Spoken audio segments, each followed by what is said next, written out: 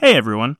A while back, I had a discussion with someone over Twitter about DMing. There was a D&D group that had posted a meme that said something along the lines of, "Oh, I'm not metagaming, my character is just smart and is communicating with my allies." To which I responded, "I'm not metagaming either, my enemies just don't cluster up for fireballs." This comment ended up upsetting a particular Twitter user who will not be named on this podcast, but he basically ended up calling me an adversarial DM. I, of course, argued against this, saying that no, I'm not being adversarial, I'm just playing my enemies as though they were intelligent. He, of course, did not agree with me and ended up saying that DMing this way was childish and that he really hopes that I don't run my groups this way. And the thing that I ended up thinking about later that I did not think to bring up at the moment was this. I knew my players, and he did not.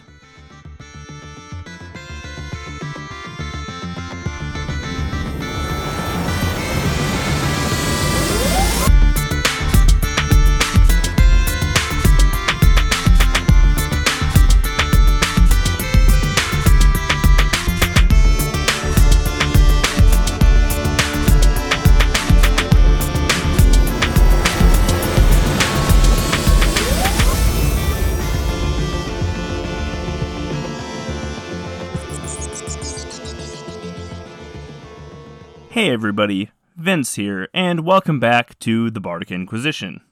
Today I'm going to do something a little bit different and give some DM advice, because D&D 5th edition is something that I know, and I've been running for about 1.5 to 2 years for 3 different groups.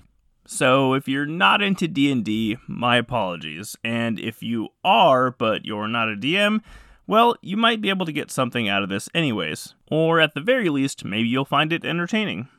When I first started DMing, I only had one group, and this was fine and good. After all, this was my first group that I had ever DM'd with. But I noticed something that at the time kind of bothered me, but I now realize is perfectly normal.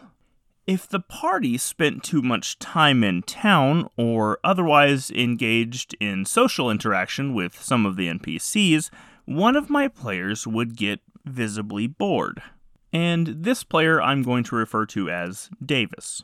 On the other hand, if the group spent too much time in combat, especially against non-humanoid creatures, one of my other players, which I'll refer to as Winters, would, just like Davis, get visibly bored.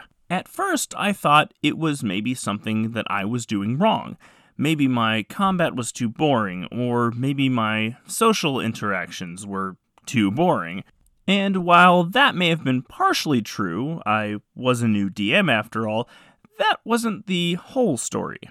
While the other players were okay with doing whatever we were doing, the other 2 players, Davis and Winters, were on complete opposite ends of a spectrum when it comes to the 3 pillars of D&D. You see, Davis likes combat, but doesn't really care for social interaction, whereas Winters likes social interaction, but doesn't really care too much for combat. So, when that campaign eventually ended, and I decided to start 2 campaigns, I made sure to separate Davis from Winters. You see, I'd begun to catch on to a concept that the DMG simply refers to as knowing your players. And that is the topic of today's episode. Different players, different needs. Or, what I think is a much cooler title, Davis, Winters, Wolfpack.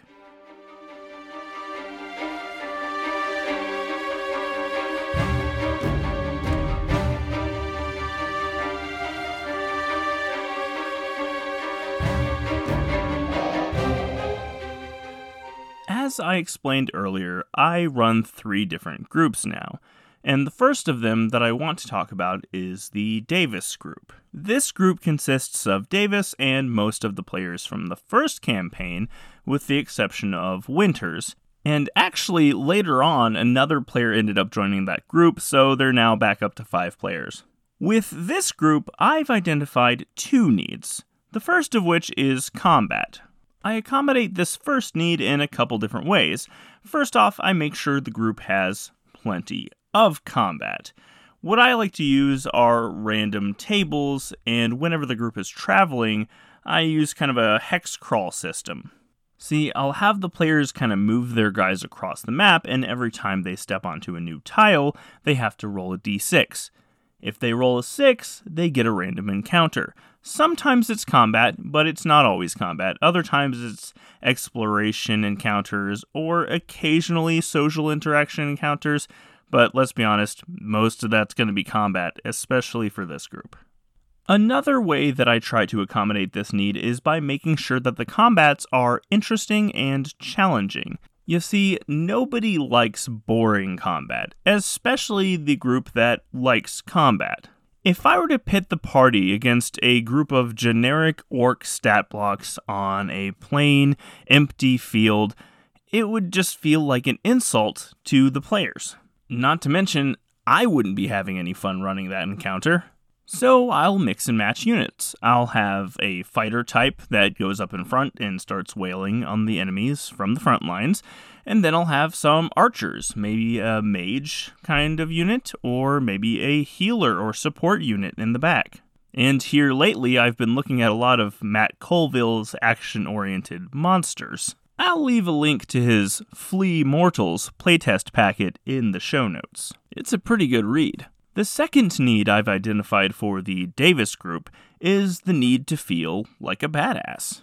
And I accomplish this in a couple of different ways, the first of which is giving out magic items that can be used in combat. Don't get me wrong, alchemy jugs and sending stones are cool, but nothing feels more badass than rolling a nat 20 with a vicious battle axe. The other way I address this need is by making death a possibility. And this is where some other DMs might call me adversarial, but hear me out. If every combat is a cakewalk, the players will not take your combats or your world seriously. But if you challenge your players and give them a really difficult fight, your players will feel much more rewarded when they eventually come out the other side, still alive and breathing. In fact, one of my players I actively try to kill. Hear me out. He wants his character to die, but he doesn't want his character to die just any old way. He wants to earn his death, so I try to make that happen when I can. However, I haven't been able to do it yet because he's a barbarian, and it's really difficult, and I don't want to throw anything that's unjustifiably high level at the party because I don't want to wipe them out, and yeah, you get the point. But there's one thing that I've noticed that this group, well, most members of this group, don't really care about, and that's to feel like they are the good guys. Yes, they want to feel like they're the heroes of the story, but they don't necessarily have to feel like they are morally correct all the time. After all, the setting that I'm running for them is a Viking-inspired campaign. So sometimes the best course of action is the more Viking thing to do, and not as much the lawful good thing to do. But that's just my Davis group. In summary, this group needs lots of fun and engaging combat, and they need to feel like their characters are badass, like their victories are earned. But what they don't need is to feel like they're morally correct all the time. But let's move on to the next group that I run, the Winters group.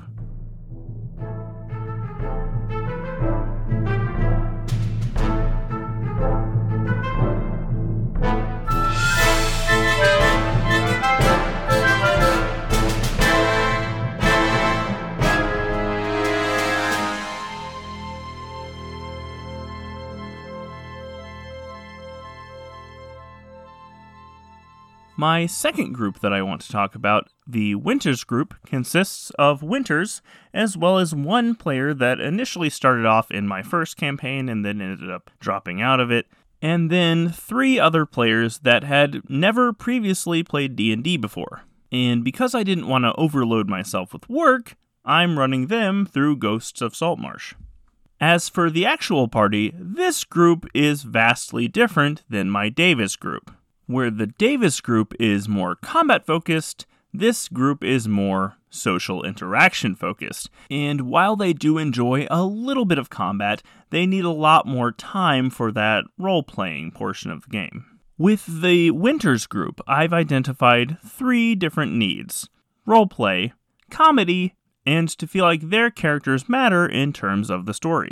One of the ways that I address the party's need for social interaction and roleplay is I allow them plenty of time in town before they head out on missions. For one reason or another, these players really seem to enjoy the part of, everybody meeting up and doing a little bit of shopping before they head out to do whatever the mission is for that session. And I don't mind letting them do this. In fact, a lot of times it's pretty entertaining for me to watch.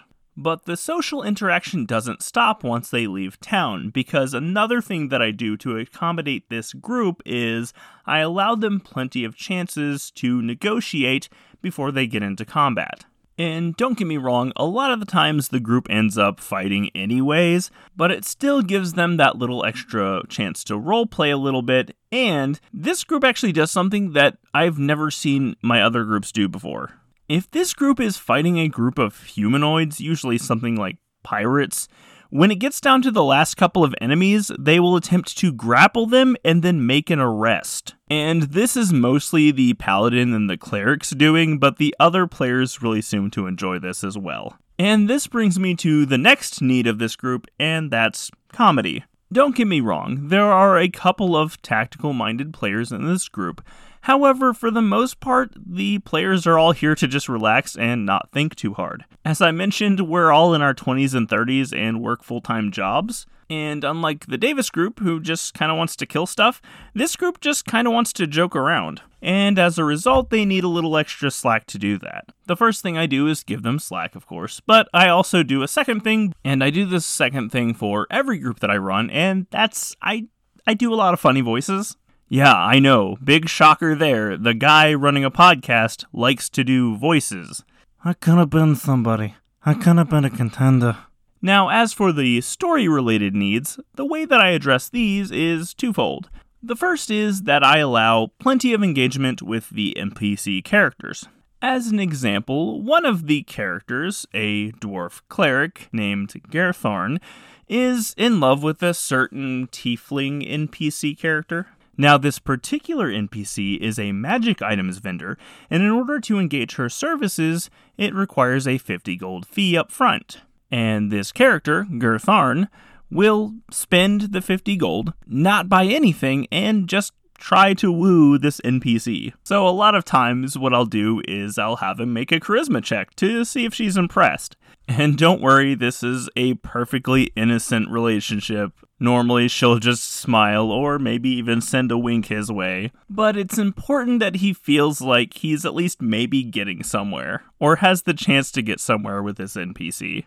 Will there be a wedding eventually? I don't know. Maybe. The second way that I engage with this group's need for their characters to feel relevant to the story is I will often reward them with social rewards, not just magic items. For example, there was a quest where they had to fight a bunch of pirates on a ship, and one of the things that they did is when they were making their arrests and turning in the bad guys, of course, is they asked one of the guys in charge if one of the NPCs that they really came to like be spared from having to go to prison. This NPC's name is Math, and the players really like them.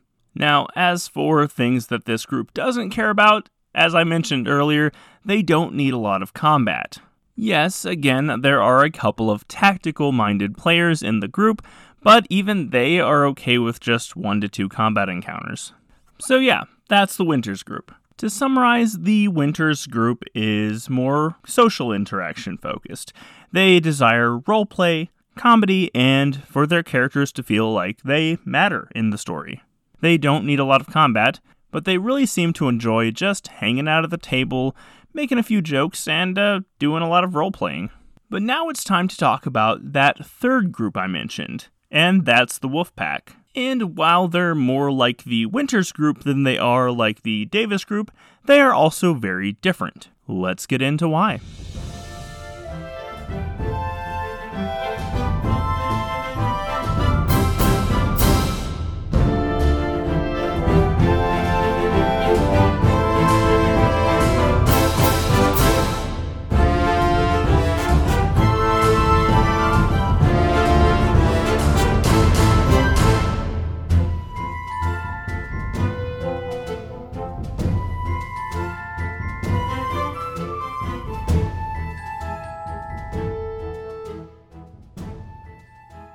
The group that I refer to as the Wolf Pack is my Roll20 group, and it consists of my sister, my brother, my mother, and my stepdad.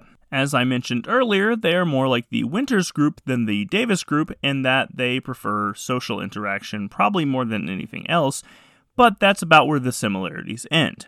Aside from the obvious hardware differences and therefore different needs involving that, this group needs to feel like they are the good guys, and they need to feel like that they are making a difference to the town that their campaign is focused around. Let's start off with their need for social interaction first and address that. Again, just like with the Winters group, I give this group plenty of time in town. But unlike with my other two groups, I tend to rule of cool quite a bit with this group, just for the sake of roleplay. To use an example, the party was going through a lizard folk lair, and the party came across a guarded bridge.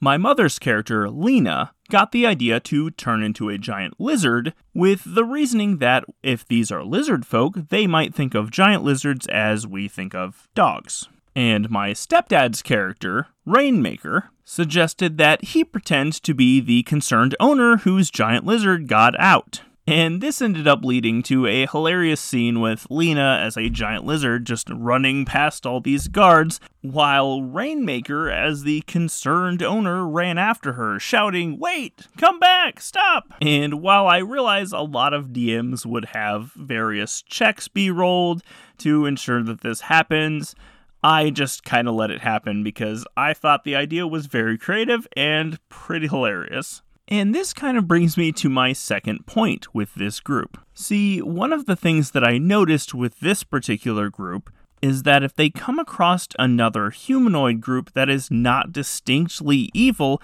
they will often try to negotiate with the enemy. And unlike with the Winters group, this is not strictly out of a desire to do some more social interaction. This is actually out of a desire to play the good guy, to give the enemies a chance to do the right thing, or even to find out if the supposed enemies are even bad guys to begin with. You see, with this group, it is more important than with the other groups that if I put enemies in front of them that cannot be negotiated with, it is either because they are too evil or too chaotic to care about doing the right thing. Unless, of course, we're talking about zombies, in which case they're zombies. They don't understand good and evil. As for the third need of this group, the need to feel like they're making a difference in their environment, it's a little bit like the Winters group's desire to impact the story, but it's more specific to the town where this whole campaign is kind of centered. You see, these PCs are from a town called Ranavasker, and while my other two groups might get attached to certain NPC characters, this group is a little bit more focused on the success of the town as a whole. And this may have gotten started because my sister's character Saffron, the Harrigan Rogue, decided that she wanted to help out at the local farm. I think this led to my brother's character Trouble, the Tiefling Barbarian, deciding to help out at the local blacksmith. Lena decided that it would be a good idea for her to work with the local apothecary. For a while, Rainmaker was working with the instrument salesman named Remy, but now wants to open his own leatherworking shop. And all this ends up coalescing into this sense of investment in the starting town where they're from.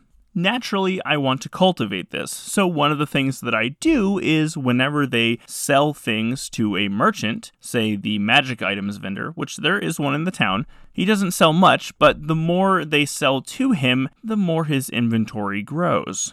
As another example, the produce that you can get from the local farm where Saffron is working has minor magical effects, and depending on which crops Saffron is fertilizing, they have even greater magical effects. But if I were to try to put my finger on one thing that this group doesn't care about as much as the other groups might, it's the loot. Of course, yes, this group does like to get loot and magic items and cool stuff like that, but with the Wolf Pack more than any other group, I feel like if they were to go on a quest and open up a chest and it had very little to no magic items in it, they would be okay with it as long as they felt like they were doing good and making a difference in the town of Ranavasker. So again, to summarize this group, the Wolf Pack is a roleplay heavy group. They need to feel like they're the good guys, and they need to feel like they're making a difference in their environment. And while, just like everybody else, they do like to get loot, they seem to care about it a little bit less than the other two groups do. And that's the Wolfpack in a nutshell. To wrap this whole thing up, you can have a myriad of different players at your table and a myriad of different groups. But the most important thing is that you know your players, you know what your group wants, and that you do your best as a DM to accommodate that. But that being said, that doesn't mean that you ignore your needs as a DM either. Just make sure that if you're running D&D for any group of any kind, that they know what you as a DM are about. Because DMing ultimately comes down to making sure that you and your players are all having fun. And the bottom line there is communication. But that's all I've got for today, guys. Let's go ahead and move into the outro so that we can get you guys out of here.